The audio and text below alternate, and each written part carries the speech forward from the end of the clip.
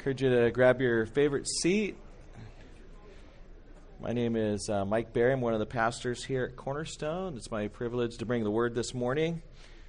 Pastor Milton is back in town, but somehow I drew the card this Sunday. I'm not sure how that happened. I noticed that when Pastor Milton was up here, he looked very tall. And that was because the pulpit was situated for me. So I thought he had grown a little bit. Anyway, last week we talked about the subject, or we asked this question, what does a child need? And we answered that question that a child needs Christ, a child needs a family, and a child needs the church. But this morning I want to ask another question, and that is, how are children to learn about Christ and know Christ? A child can be in a family, but what is that family to teach? What are they to talk about on the way, or when they rise up, or when they lay down? People can go to churches all over the world, but what are churches to teach? What are pastors to teach children and teach families? When I was a young person, I was living with my dad and stepmom in Anaheim. I came to live with them when I was about 8 years old. And my sisters and I, we ran off, I think, our first two live-in babysitters because of our excellent behavior. And my dad finally decided I need to find a more mature gal that can bring some discipline while I'm at work. And so he offered this job to a lady named Judy, whom we began to call Mammer. And she said that she would take the job under the condition that she could teach the children about God. And he said, that's fine. Just, don't bother me with it, but you can talk to the children.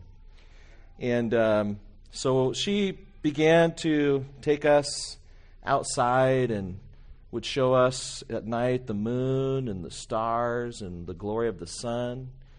Show us all the variations of plants and animals, God's creation. Took us down to the beach, and as I went boogie boarding, would show us just the beauty of the beach.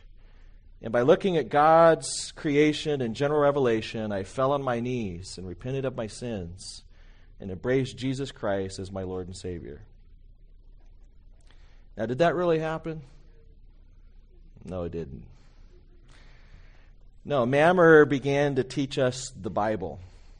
She began to take us through the book of John and the book of 1 John. And I can remember when the lights first started coming on in my little brain, hearing about Jesus and hearing about light and darkness as it was spoken of in the book of 1 John, and beginning to comprehend my sin, beginning to comprehend my need for Christ.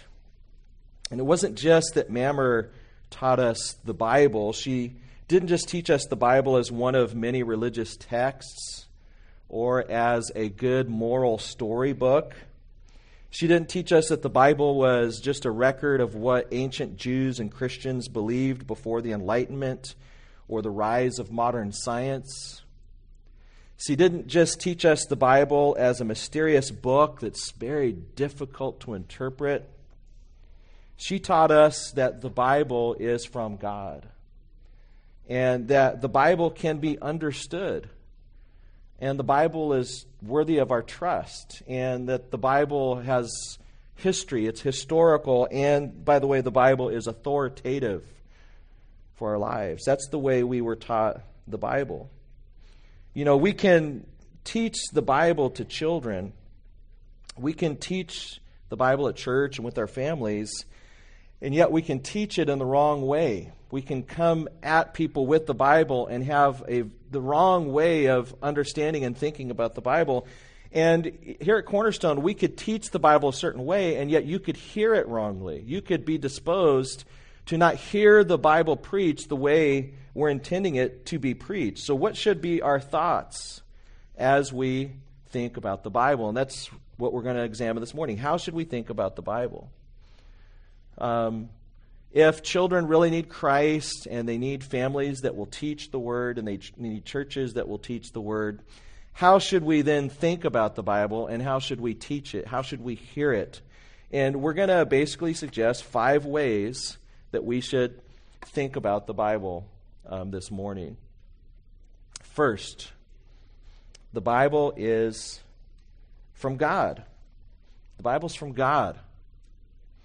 Not in the sense that the Mormon Church received the Book of Mormon. God didn't lower it down on golden plates and give Pastor Milton special glasses to read the golden plates behind a curtain and then interpret them for 12 elders behind the curtain.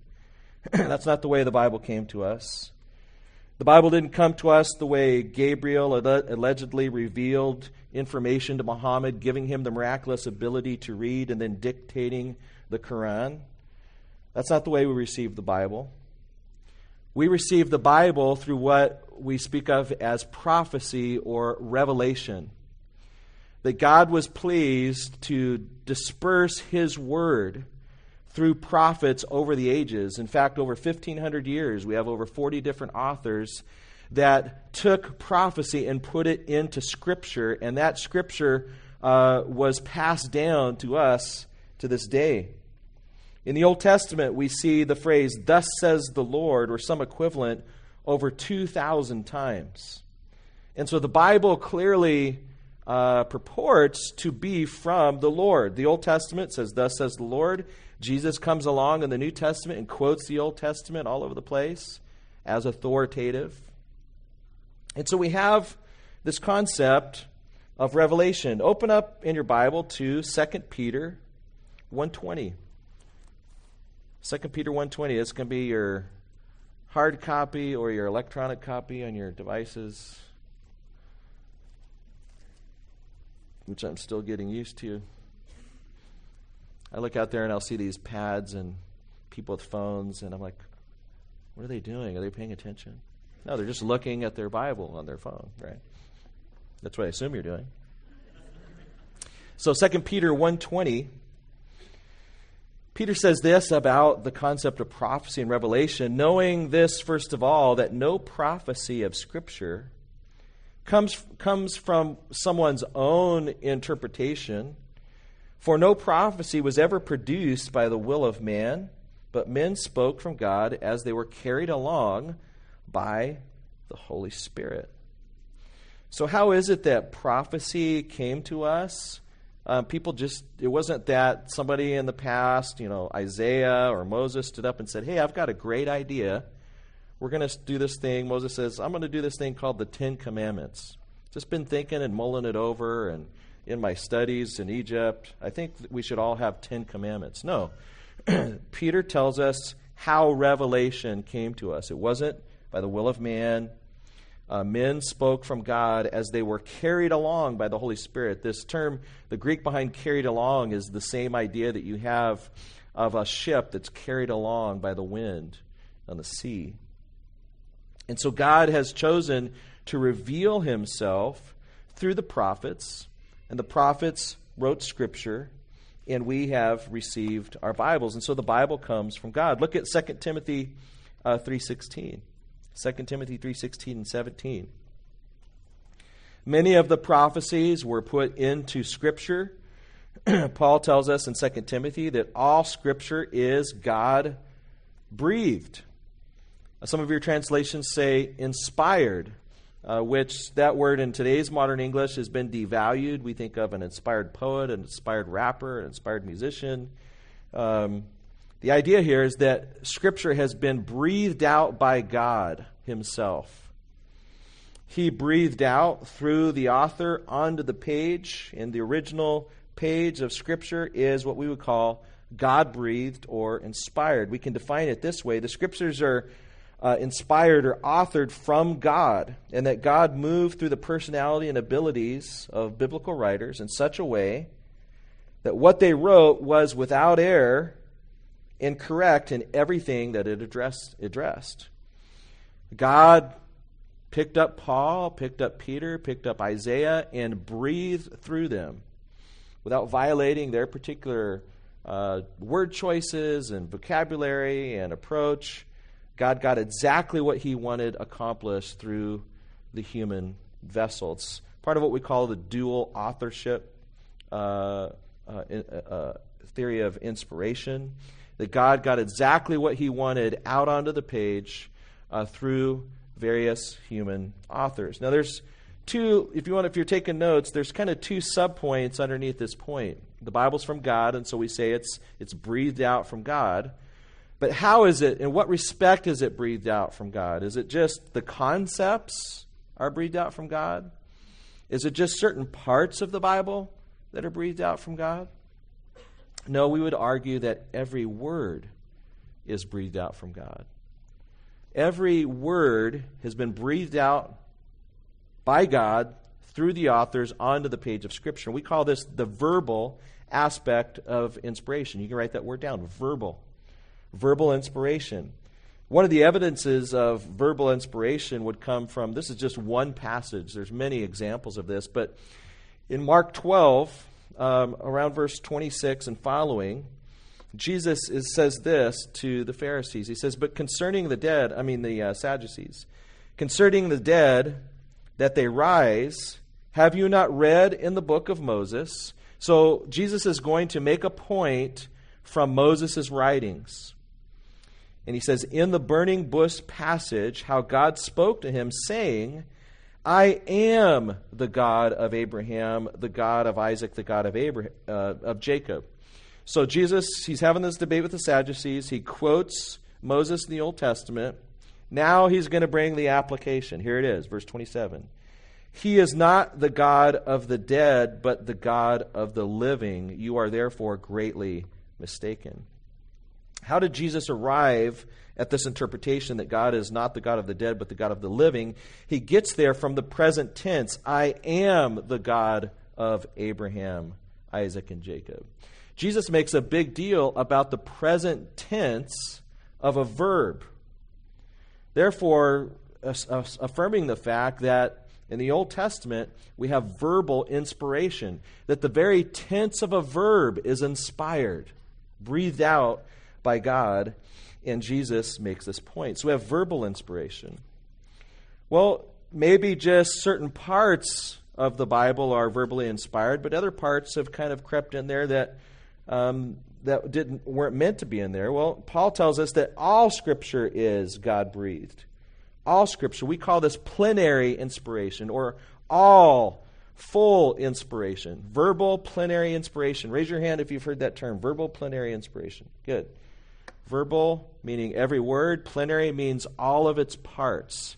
Every single part of the Bible is breathed out by God.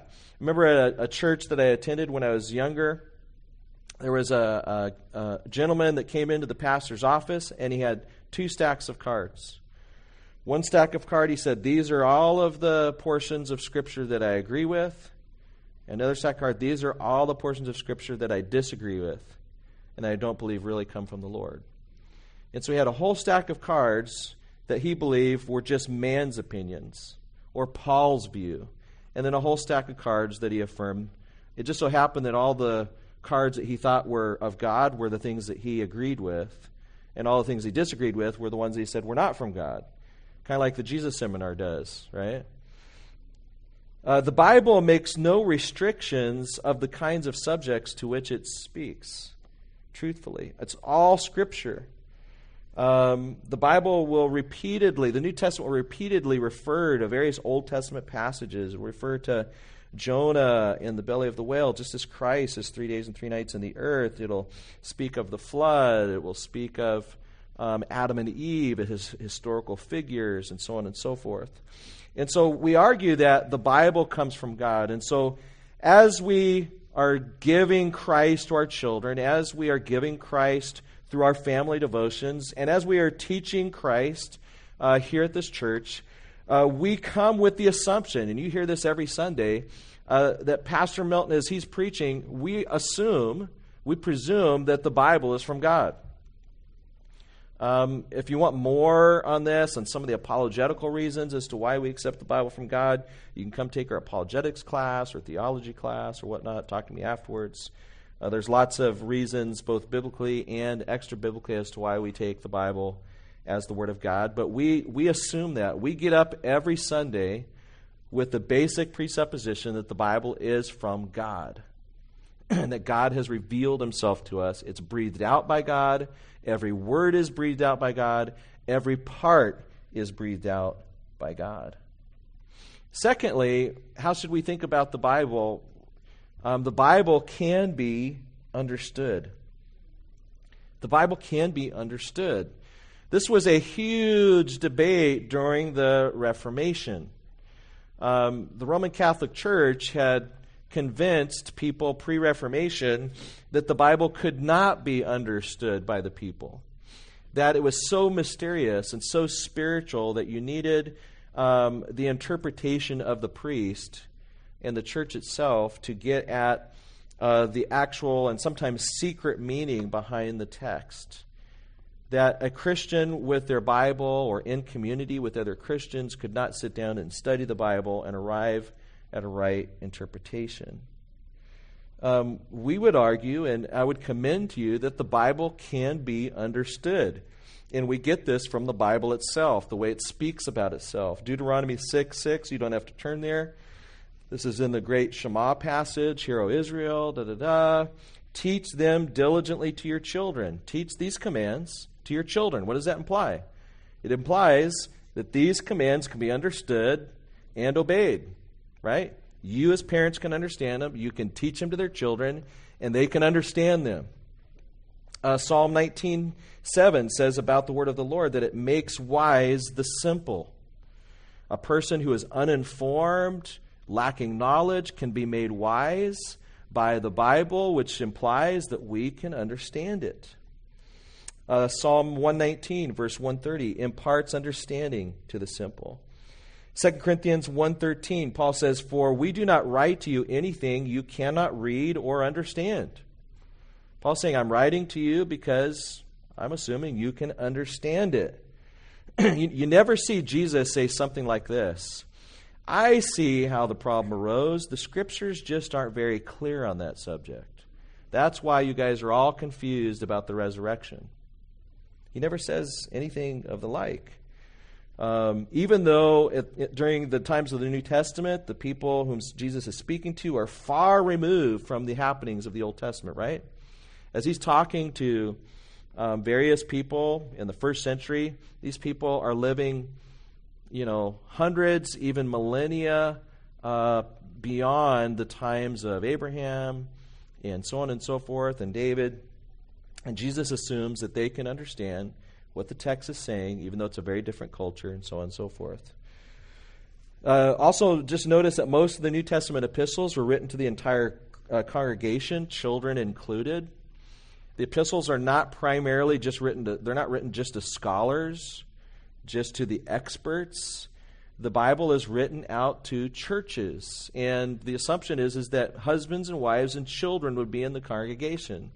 So Ephesians 5 and 6, Paul addresses husbands, he addresses wives, he addresses children. So the assumption is that the Bible can be understood. And so the Scriptures are written to common believers, not just to experts. And so why do we say this? Why do we emphasize that the Bible can be understood? One of the reasons why we need to have this in our thinking is because this has been a common practice throughout the age of the church, but you hear it even today, is when people find a teaching in the Bible that they don't prefer, or it contradicts their theology, or it contradicts what's going on in the culture, a very common tactic is just to say, it's just so hard to understand. There's so many views. I just don't know. What does the Bible teach about sexuality? I don't know. Is homosexuality a sin? Is it not? I don't know. There's so many different views. What does the Bible say in Genesis 1 through 11? There's so many different views. How are we to understand the book of Revelation? There's just so many different views, and it's so confusing. Yeah, just ask Pastor Milton. There you go. Then you got the answer, right? There you go. Now, let me add a qualifier. This is not to say that there are no difficulties. When we talk about that the Bible can be understood, we're saying that the basic core message of the Bible is clear enough for us to understand, and that even the passage where there's disagreement, that we can come together and speak the truth in love and try to arrive at unity. The vast majority of doctrines that are taught in the Bible are agreed upon by believers, true believers around the world. And yet we have Peter saying there are some things that Paul speaks of that are hard to understand, right? And there are things that we bring our own agenda to, right? We come in with our own philosophy of what must be, and sometimes it's hard for us to set aside that agenda, right? There's passages in the Bible, brothers and sisters, that I think the straightforward meaning is pretty clear if we just take a normal approach to the passage. But it is hard to lay aside our allegiances and just let passages speak. To lay aside our American, Western Christianity and look at what the Bible says and say, this is what the Bible's teaching systematically. Let's believe this. Now, of course, you've got to be a believer. And so when we're teaching our children who do not yet know Christ, we're teaching natural men spiritual things, right? And so we're waiting for the Lord to do His work. We're waiting for the Lord to take away the veil from people's eyes as we're teaching the Bible. And we all must come ready, as John 7:17 says, with a heart that's willing to obey to really get the true understanding. And we should come and ask God for help. And so when we talk about the clarity of Scripture, that the Bible can be understood, what we mean is that the Bible is written in such a way that its teachings are able to be understood by all who will read it, seeking God's help and willing to follow. Are we willing to seek God's help and follow? And just read the Bible in a normal way, what we would call a normal hermeneutic. Hermeneutic. Hermeneutics is the idea of just the rule of interpretations. How should we read the Bible?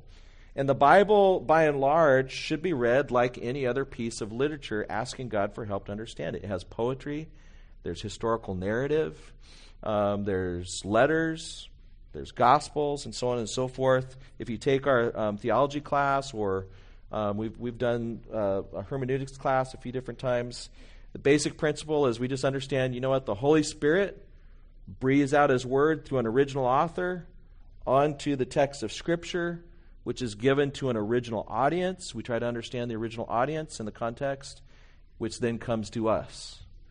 And we try to understand all of those things. We don't just say it's the Holy Spirit's word to me. It's the Holy Spirit's word through the author to an original, onto a text, original audience, and then to me. And a straightforward reading of Scripture, asking God for help in community, we can understand it. And so these are two of the principles. God, the Bible comes from God. And that principle basically is, I forgot to use Pastor Milton's analogy. I apologize. He talks about this egg. You just break open the egg and everything else falls from under it. So the egg is the Bible comes from God. Then you open it up and then everything else comes out. All these other principles. I forgot to mention that. I wanted to do that. The Bible, so the second thing, you open up the egg, the Bible can be understood. Thirdly, the Bible is trustworthy. It comes from God, and it is therefore trustworthy. The Bible itself tells us that we hope in eternal life, which God, who cannot lie, promised before time began. God promised this thing called eternal life before time began, and He cannot lie. He is a God who cannot lie. And He has given us His word that He tells us. Here's what He says about His word. Psalm 19, verse 7 and following. The law of the Lord is perfect. The testimony of the Lord is sure. The statutes of the Lord are right. The commandment of the Lord is pure. The fear of the Lord is clean. The judgments of the Lord are true and righteous altogether. That whole section of Scripture, all of those are synonyms for the Word of God. The Word of God is trustworthy. The Word of God is pure and right. And the big theological term that you can write down in your notes, if you want to impress your friends, is inerrancy. The Word of God is inerrant. It is without error. The Bible never affirms anything contrary to fact. Josh McDowell says that inerrancy means that when all the facts are known, the Scriptures in their original writings, properly interpreted, will be shown to be wholly true in everything they affirm, whether this has to do with doctrine, morality, or with social, physical, or life sciences. If we look at the Bible, we look at what the Scripture says, we consider the original writings that have been transferred to us today, and we interpret the Bible. If we're interpreting it properly, we understand that the Bible is trustworthy. Whatever it says, if it says this about history, it's trustworthy. If it says this about morals, it's trustworthy. If it says such and such about science, it is trustworthy. God never said anything accidentally. All His words have a purpose. And this is proved by the prohibitions that say do not add to or take away. Right? If God's saying do not add to or take away, He likes where His word is at that particular point in the history of redemption. He has the authority to add to or take away. We do not. Right? And so God's word it's trustworthy. It can be depended upon. It is inerrant. Which takes us to our fourth point. And that is that the Bible is historical. So the Bible comes from God. It's breathed out by God. The Bible can be understood. We're not living in an era where we're depending upon the priest to tell us the secret meaning behind the text, right? The Bible is trustworthy. It comes from a God who cannot lie, and He Himself tells us it is trustworthy. And the Bible, fourthly, is historical. I want you guys to open back to Genesis 5:1. Pastor Milton is going to get us back into Genesis next week. Really looking forward to that message. Genesis, he'll be getting into Genesis 6. In fact, maybe if I get done early, we'll just have Pastor Milton come right up and start us in Genesis 6. What do you think? He's ready. He's locked and loaded. So look at Genesis 5. Let me ask you this question before we reread a couple of these verses. How do fairy tales begin? Once upon a time in a land far, far away, right? And you begin to read a fairy tale, and you can see some of the elements of fairy tales, right? You see things that just kind of strike you as fanciful, or that's a little odd. How did that happen? Let's just read the first couple of verses again in Genesis 5. This is the book of the genealogy of Adam, or as Milton said last week, the family history of Adam. In the day that God created man, He made him in the likeness of God. He created them male and female, and blessed them and called them mankind in the day they were created. Adam lived 130 years, got a son in his own likeness, after his image, named him Seth.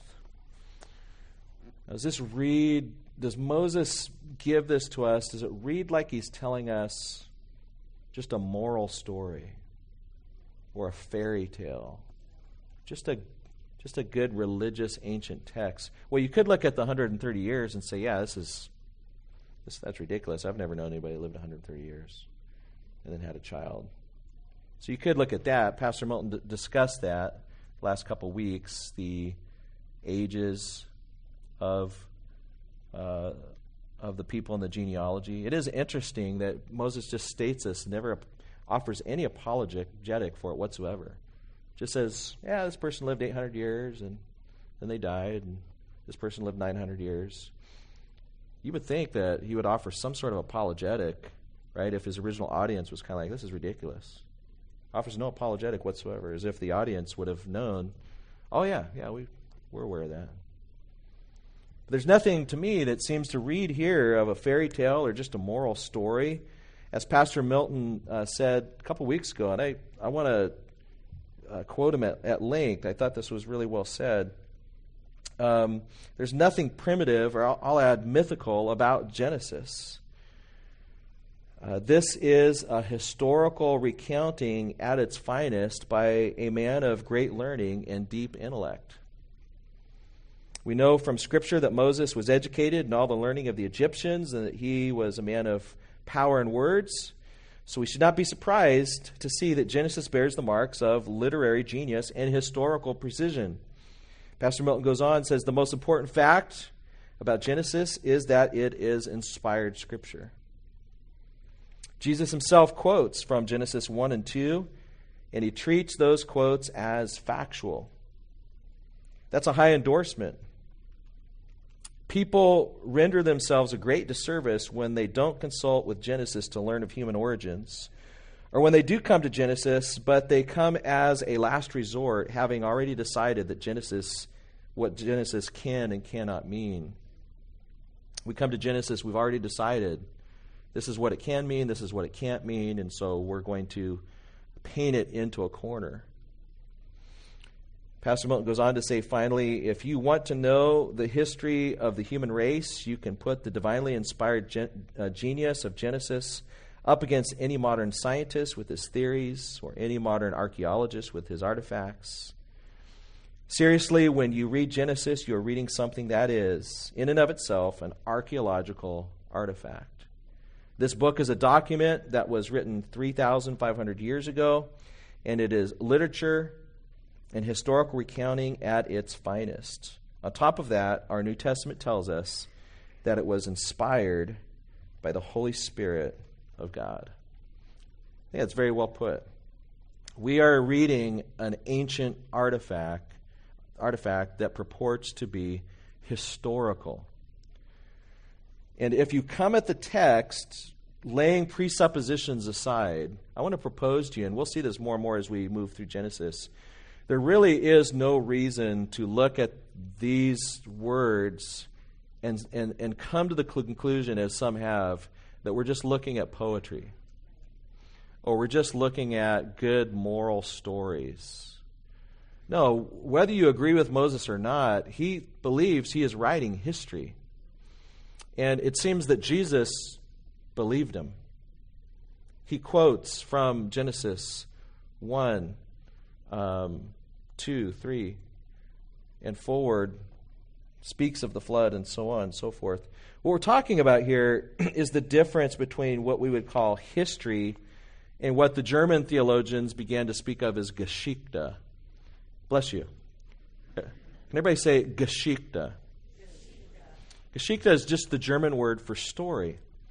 And the reason that this word was not invented, but kind of like it was typed as a particular theological term is because there were honest German theological people who were looking at the attacks against the Bible and feeling like that intellectually, academically, they could not withstand these attacks. That there were just frankly embarrassing things in the Bible. Things like people living to 800 years old. Things like a worldwide flood. Things like the sun standing still. And various stories in the Old Testament. But if we could understand these things in the Old Testament as merely just stories, that whether they really happen or not isn't really the point. The point is that God wants us to get a message that will help us spiritually. Then we can bypass the attacks on the Old Testament. You see the logic of that?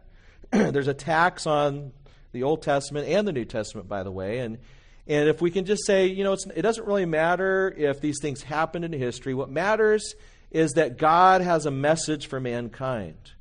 And if God wants to tell us a good story about a boat and 8 people and birds and a flood, if it helps us spiritually, that's the true import. So is it history or is it Geschichte?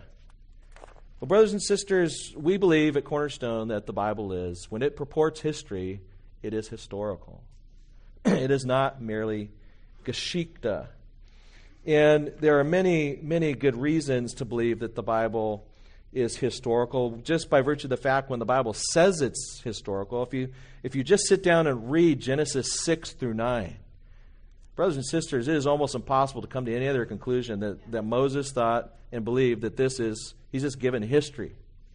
When you look at the writings and the Gospels of Jesus Christ dying on a cross, and being raised from the dead, though that contradicts all known laws of science, that a man would be raised from the dead. If there's anything that would be ridiculous from an Enlightenment scientific viewpoint, it would be the resurrection of Jesus Christ.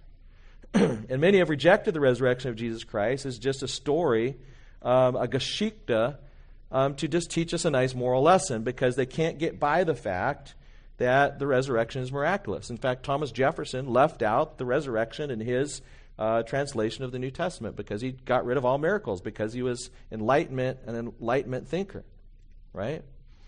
But the Bible purports itself to be historical. Read the first couple verses in Acts. Just what we've been covering here in Genesis 1 to 5. If we let the Bible speak for itself, the Bible definitely purports to be historical. But it doesn't just purport to be historical, but we have archaeological evidence that the Bible is historical. It used to be that people would make fun of the Bible for speaking of this guy named Pilate, that there was no evidence of Pilate outside of the New Testament. And then around the 1940s, it was discovered a throne that had the word Pilate on it. And then a coin that had Pilate's emblem on it. And so now all secular historians believe in Pilate. Well, it was the Bible that spoke of Pilate before anybody believed it. You know, Luke, in Luke 17, he speaks of, in every city in the Greco-Roman area, their leadership had a different name depending on the city. So, you know, like in our cities in the United States, if you wanted to speak of the city leadership, you would say what? The city council, right? And that's pretty unified. Throughout the United States, we would speak of the city council. As you went through the Greco-Roman period, or the Greco-Roman area during the first century, that was not true. Not everybody had the city council. They all called it something different. In the city of Thessalonica, it was called the Plutarchs. You can look this up in Acts 17. I think it's around verse 17. It doesn't say Plutarchs there. It says like the leaders, or various translations say a little something different. The only place that we knew of in history where that specific term was used of the city council in Thessalonica was in Luke's writings until I think it was the early 20th century. There was discoveries made that used the word Plutarchs in reference to the city council in Thessalonica. You have evidence like this that pops up all the time. It used to be that scholars would laugh at the idea of Nineveh, then we discovered Nineveh. They would laugh at the idea of the Hittites, then we discovered the Hittites. It's like, what else do we have to do to establish the historicity of the Bible? But when you approach the Bible from purely a certain presupposition that says the world is only materialistic, that we can have no supernatural, then of course you're going to reject various aspects of Scripture. If you say the supernatural cannot happen, then you're going to look at the Bible and say the flood could not happen. You're going to look at the New Testament and say the resurrection could not happen. But when we approach the Bible based upon its own presupposition that there is a God who created all things, who is, by the way, all-powerful, then things begin to fit together. The puzzles pieces come together. And so the Bible is historical, and we are unapologetic in approaching the Bible as a historical document and as archaeological artifacts in and of themselves. And so when we are teaching the Bible to our children in family context or church context, we come at it from the idea that the Bible has come from God, it's breathed out by God, it can be understood, it is trustworthy, and it is historical. And lastly, everything really leads up to this point, and that is that the Bible is authoritative. The Bible has an authority in and of itself, regardless of outside evidences. And the Bible has the authority, because it comes from God, to dictate our thought processes and our decisions. We base everything on the authority of the Bible. And I want you to open up to Hebrews 6 as we start this train of thought. Hebrews chapter 6. If you could just track with me here. The writer of Hebrews says, starting in verse 13, "For when God made a promise to Abraham, because he could swear by no one greater, he swore by himself." So God is making a promise to Abraham, to bless Abraham, right? I'm going to give you a land. You're going to have great family that comes out from under you. I'm going to bless you, right? And then God decides to swear. And so God's looking around the universe to see, who shall I swear by? Who is greater than me? And so he swears by himself. Verse 14, saying, "Surely blessing I will bless you, and multiplying I will multiply you." Verse 15, "And so after he had patiently endured, he," that is Abraham, "obtained the promise, for men indeed swear by the greater, and an oath for the confirmation is for them an end of all disputes. Thus God, determining to show more abundantly to the heirs of promise the immutability of his counsel, confirmed it by an oath, that by two immutable things, in which it is impossible for God to lie, he might have strong consolation, who have fled for refuge to lay hold of the hope set before us." I want to just go back to verse 13 and make a couple points here.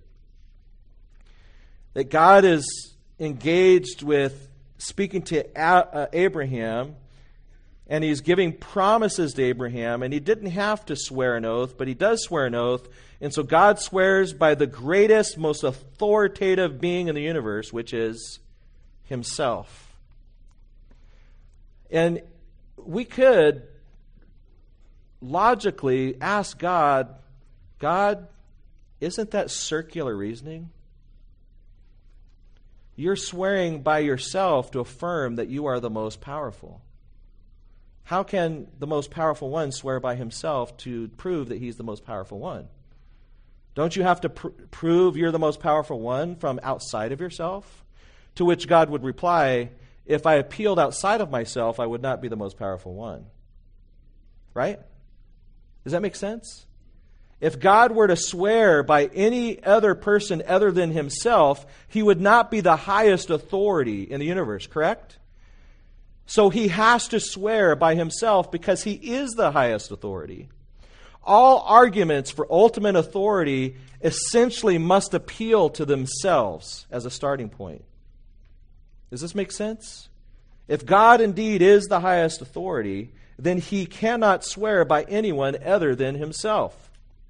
So is it reasonable for God to swear by himself? Yes, it is. Why? Because he is the highest authority in the universe. Is it reasonable for me to swear by myself? No. Why?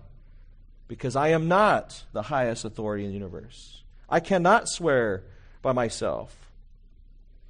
The Bible is the Word of God because it says it is. Let me say that again. The Bible is the Word of God because it says it is.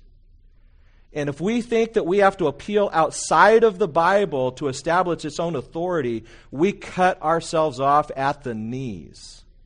As soon as you appeal to another authority outside of the Bible, you've acknowledged that there is another authority higher than the Bible.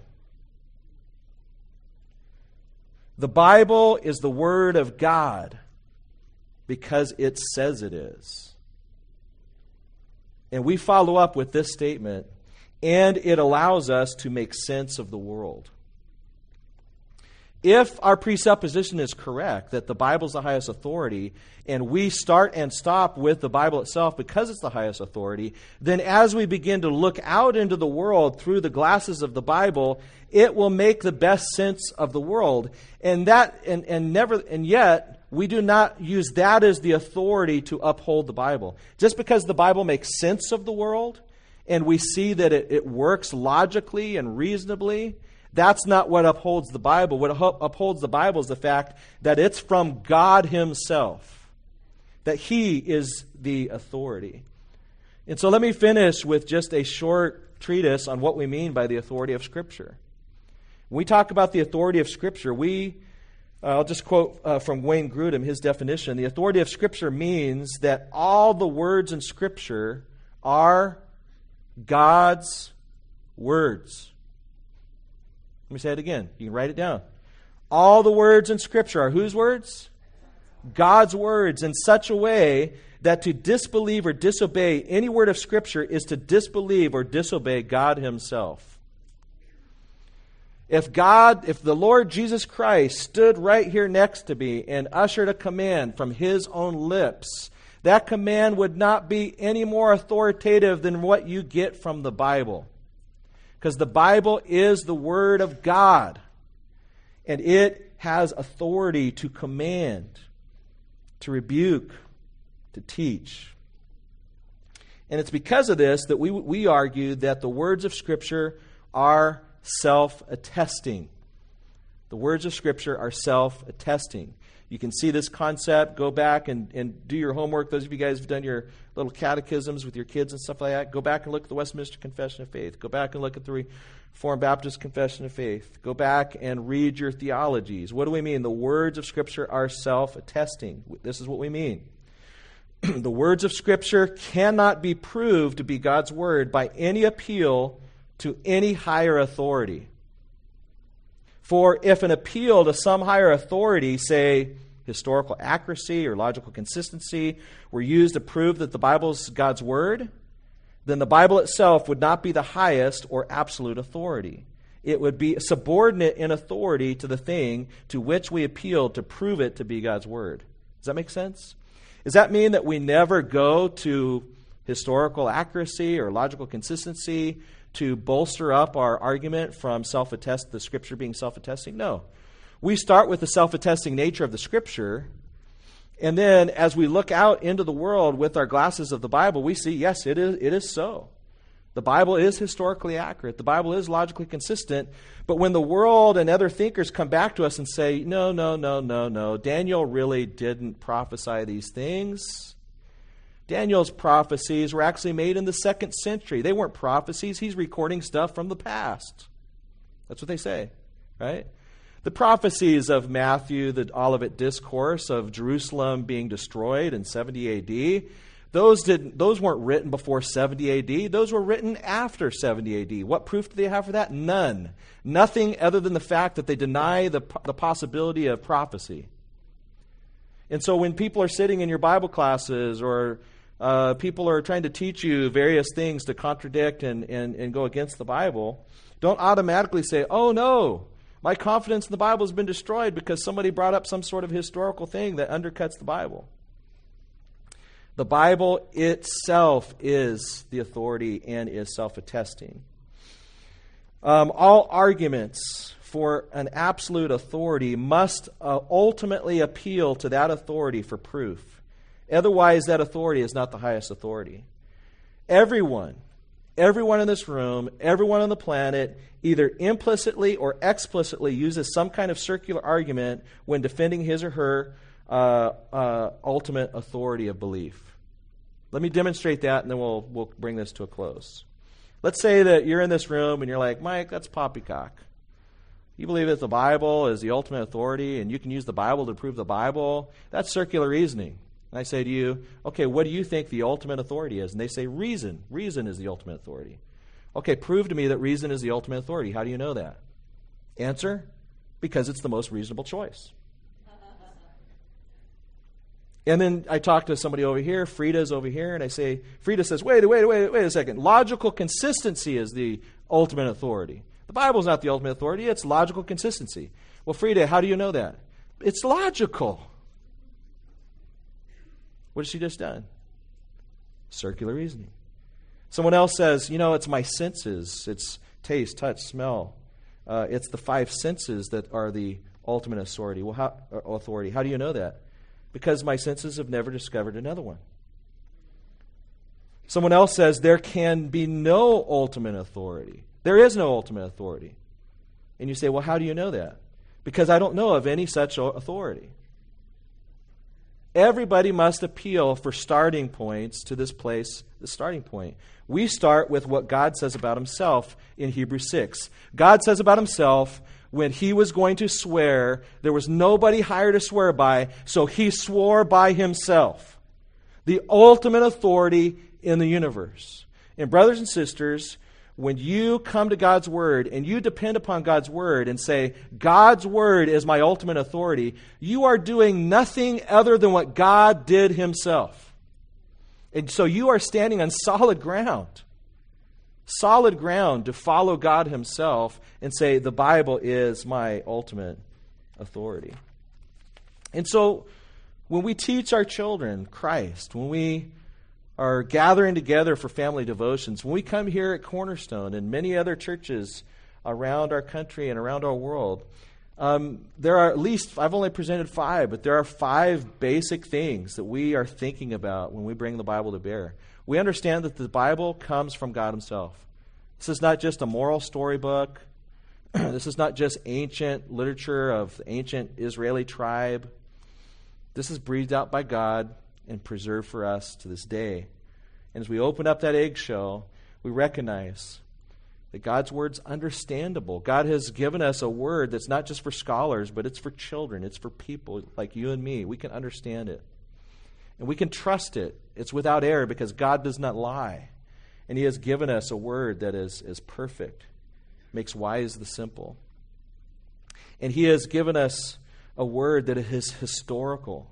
We're not just closing our eyes to history and just pretending like we're reading a bunch of stories. We are reading history. And when we look at our Bible, when we preach the Bible and teach the Bible, we are teaching something that has the highest authority in the universe because it comes from God himself, who swears by himself because there is no higher authority.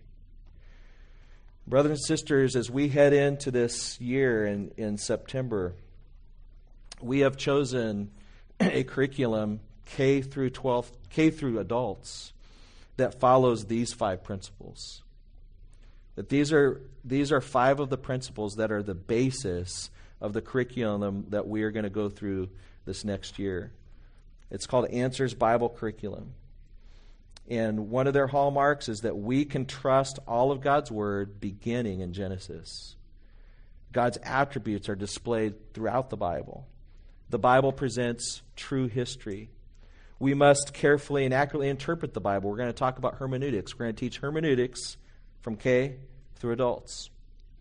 God's plan of redemption is woven throughout the Scripture. The gospel is not just in Matthew, Mark, Luke, and John. It's in Genesis. It's in Revelation.